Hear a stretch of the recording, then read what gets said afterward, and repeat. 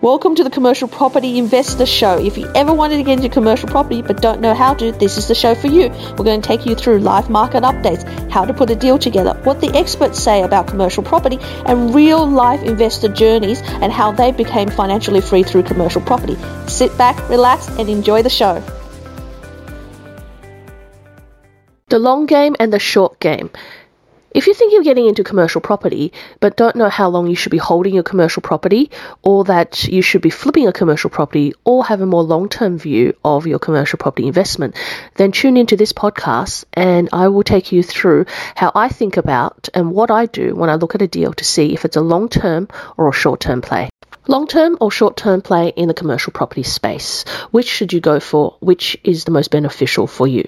Now, of course, there's caveats to all of these things, and that there is criterias and different circumstances that you are in at the moment that will require specific strategy sessions and a specific conversation with either myself or one of my property strategists on how you should proceed forward in whether you should be holding a property long-term or have the short-term. But this is just a general rule of what you should be looking for in a commercial property. So for example, you're in your 20s or 30s and you're just starting out, and you may have one or two of a residential property, or you may just have one residential property or not at all, but you have a limited amount of deposit and you are looking to build on that deposit, and you are looking at trying to scale as much as possible. Then one of the options to look at is maybe splitting it between commercial and residential. But let's say you all wanted to put into commercial, then one of the options is to look at a short-term play. Now, short-term plays is excruciating in the end, because by the time you tidy up a property, you get really attached to it and you don't want to sell it. But the idea is that you create the snowball effect. So what happens with that is that you buy your first commercial property. Let's say you have $150,000 and you can get a full documentation loan, which is 70 to 75% LVR. So you're leveraging yourself, to 500,000, potentially maybe 550 or 600, depending on the kind of loans you're able to get and what the bank's able to do for you. Now, going forward from there, you take that money, you basically use that money to buy the maximum of your capacity. So this is not about leaving money aside for a rainy day. When you're young, you want to leverage as much as possible because you want to, have the maximum bang for your buck. So what happens now is you buy the maximum amount of money you can, purchase price you can afford for that property. So let's say it's $600,000, you buy the $600,000 property. Now, the property is going to have defects. The property may be in regional. The property may be in fringe. The property will have vacancies and short-term leases. But because you are full documentation loan, you can service it. The bank is looking at you for servicing. So this is not a set and forget.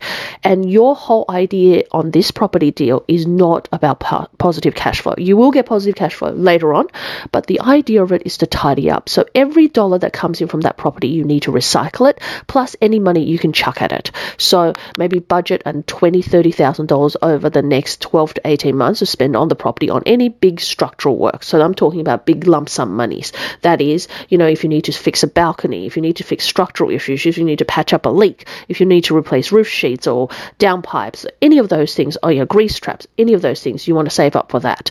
And you put a timeline on it. So you obviously do that all through the due diligence process. Make a list, and basically you're buying a bomb or a renovator's delight or ugly duckling, whatever you like to call it. But basically going through this, you make a list and you implement those big capital costs. And of course, they're tax deductible, and they're against the base in the future capital growth. So that aside, in the tax, the reason you do that is that you are basically using this property as a vehicle for you to accumulate as much equity as possible, and then you have the big payday at the end.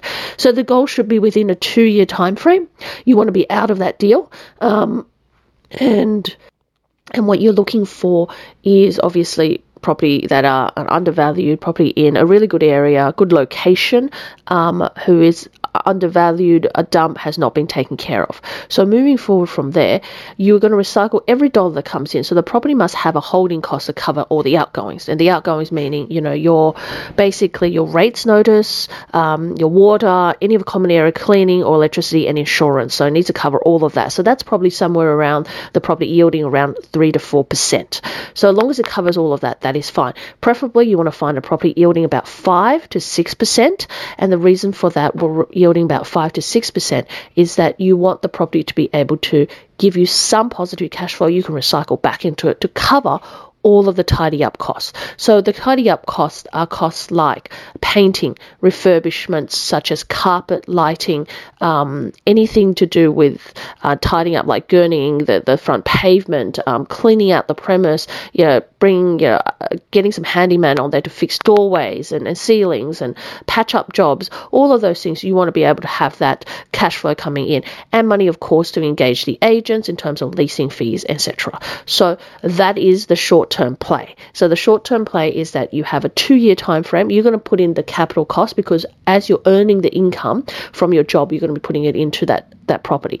And whatever's coming out of the property is helping you hand in hand to get it tenanted. So whatever's coming out of the property each month, you're going to recycle it back in terms of tidying up the property. And as a result of that, the property's on a faster trajectory to get a new tenant in there, be much better tidied up. And you want to be obviously buying this in a market like right now, where the yield is compressing, which means that the returns are coming down as you're building up and ramping up the income of that property. So obviously your first step would be to tenant those property, tidy it up, put new tenants in. Second, then to examine who the existing tenants are, put them on longer leases or put the rent up for them, or get new tenants. So that process will take you anywhere, if it's fast, within 12 months, anywhere that's longer, within 18 to 24 months. And you should have a goal of selling it in 24 months for the maximum value. So that is about engineering a 5 to 6% yielding property to possibly a 9% yielding property in the future. And a 9%, possibly 10% yielding property, and then perhaps selling into the market around 7.5%. That is a property that's probably going to be in fringe or regional. That is the metrics. If you're doing it in a metro area, I'm talking Sydney, Melbourne, or even Brisbane metro, you're likely to get a property that is more significantly vacant, or you have tenants on month to month on really underpaying. I mean, they're paying like 50% of the rent. So it's really hard to bring the rent up straight away. And in that scenario, you have to end up kicking the tenant out and replacing them in the future. So if that's the case in metro, you're really looking at getting in around that 4% mark, because the current yield in metro is about 6% in areas like Brisbane. So you want to be getting in about 4%, and hopefully a 4 to 5, maybe. If you get 4.5, you're doing really well. You want to engineering it to right about an 8% yield, so you can sell into the market at 6%. So the metrics is about a 2% difference. If as long as you clear that 2% difference, and sometimes in Sydney and Melbourne, if you can clear even 1.5%, that is already going to give you that massive flip onto the value of the property and the equity that you manufacture in the property.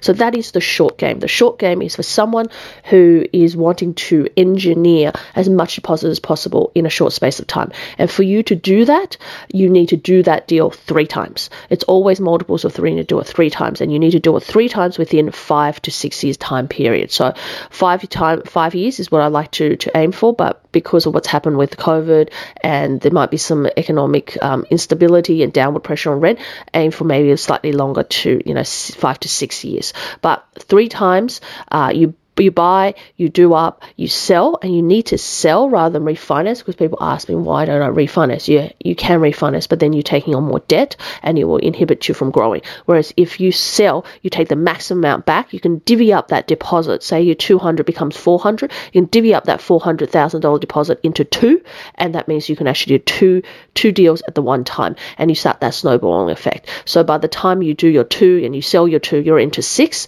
and then obviously that, if you're doing 6, you probably be looking at, maybe I should be working, less, or maybe I got to bring, my business partner or a friend on to help me, because there's been a lot of work, but it's only a moment in time. And when you get to the point of 6, you don't have to sell all of them. You can keep some, sell others, and then I would encourage you then to have a lump sum deposit, put some away into a set and forget, to start building your cash flow, and then, go again into your uplift. So then you can slow down a bit. So the road is not easy, but that is the way to accelerate in the first 5 to 6 years of your life in terms of property. And what you'll find is that multiplier effect starts to get bigger and bigger and bigger.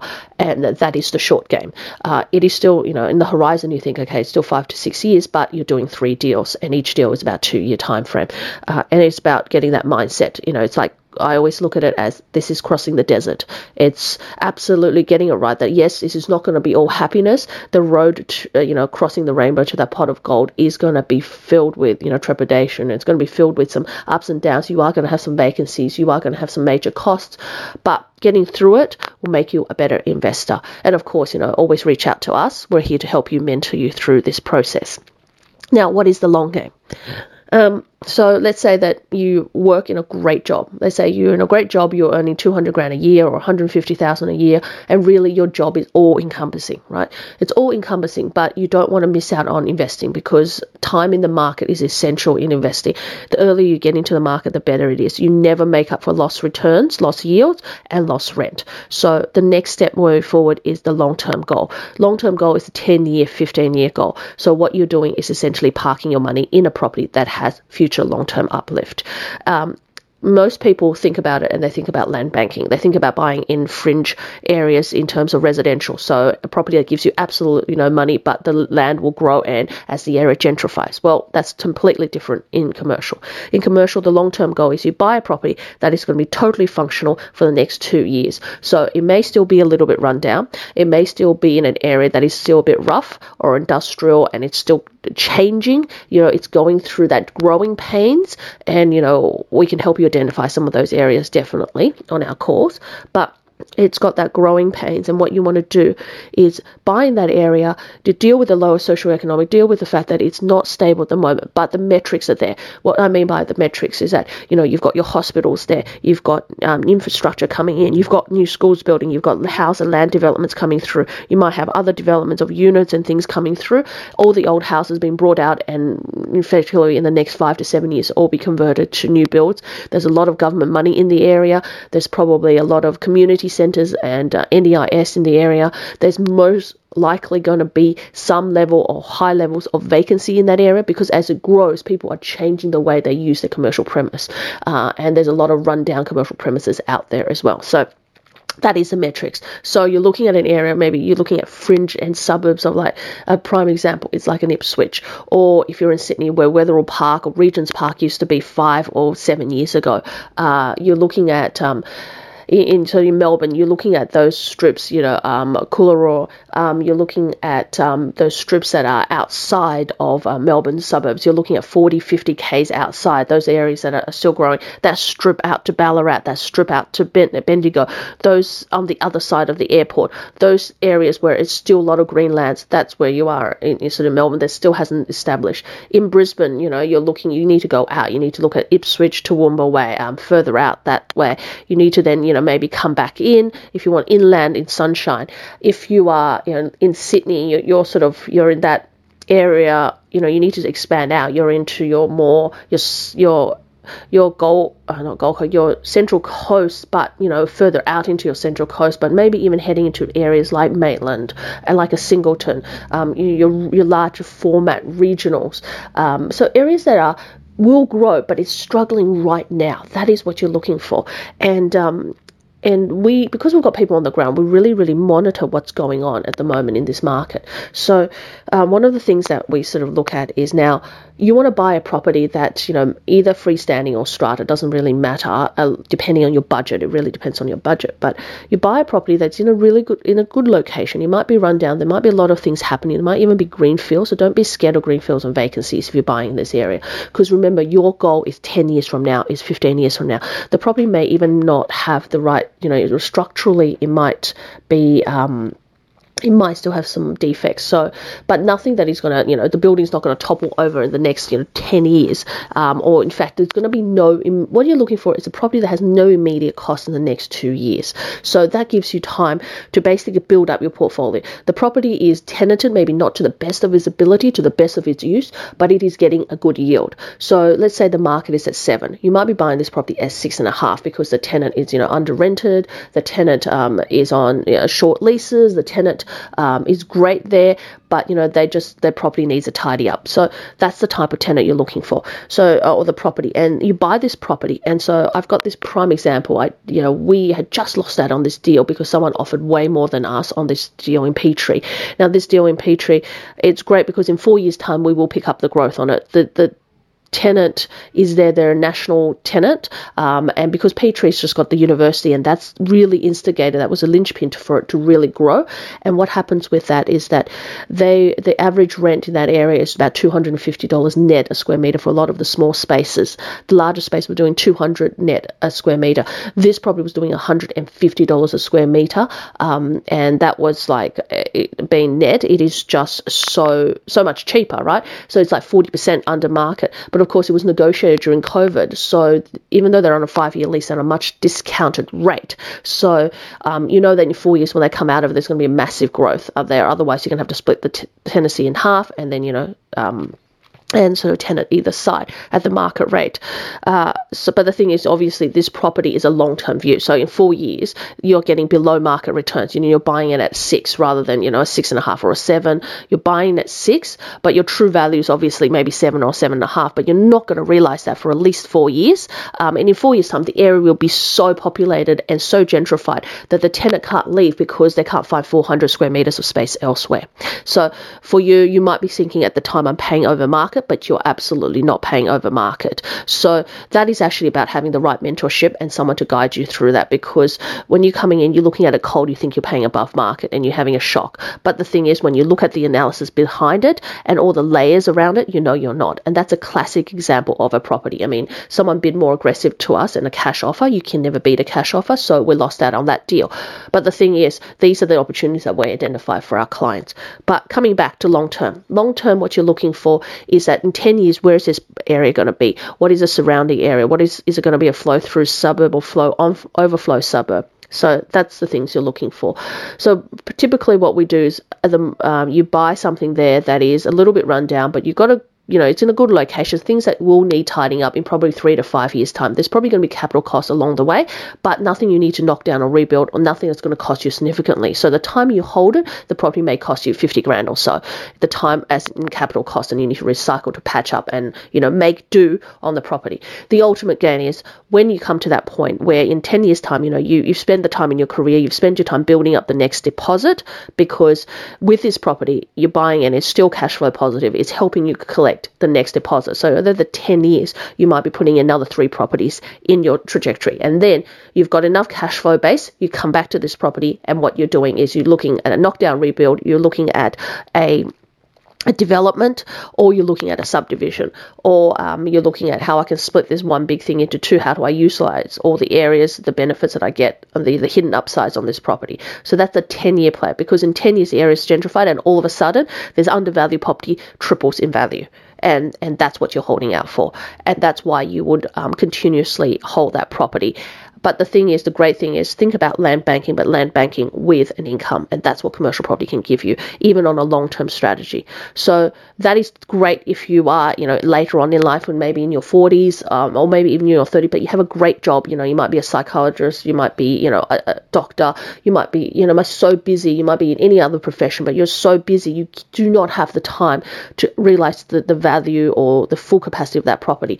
But remember, it's not a rush. It's about having a game plan. The game plan is a long term. In 10 years' time, I will knock that down. I will do developments. I know I'll put a DA on and I'll flip it. So you have to have clear understanding of how the deal works, and and have buffers in place if so you need to swap out tenants or have money set aside, and you can let the property create that for you. So it is a detailed conversation whether you go for the long play or the short play, and it's very much independent of your circumstances. But this is just to give you an understanding that we are not a cookie cutter organization. Unicorn with a K, so UNIKORN, unicorn.com.au and helentarrant.com. We are not a one cookie, one size fits all. All of our clients from a variety of different walks of life. And the most important thing is we build out a portfolio. We work with you, and that you are part of a community with us, and you get to join in our group deal. So we are doing exciting developments just like this, or, we are putting you on a pathway where you're going to meet your goals in the long term, whether that's in 5 years or whether that's in 10 years. So if you're looking for someone to handhold you through the process, you're looking forward to someone to guide you and mentor you and be part of a community, someone to help you build a portfolio, reach out to me, helen@commercialpropertycashflow.com.au. That's helen@commercialpropertycashflow.com.au, or just simply check me out at helentarrant.com. All right, until next time, I look forward to helping you in your commercial property journey. Bye for now. You've been listening to Commercial Property Investor Show. Tune in to the next episode to find out how you too can replace your work income with passive income through commercial property.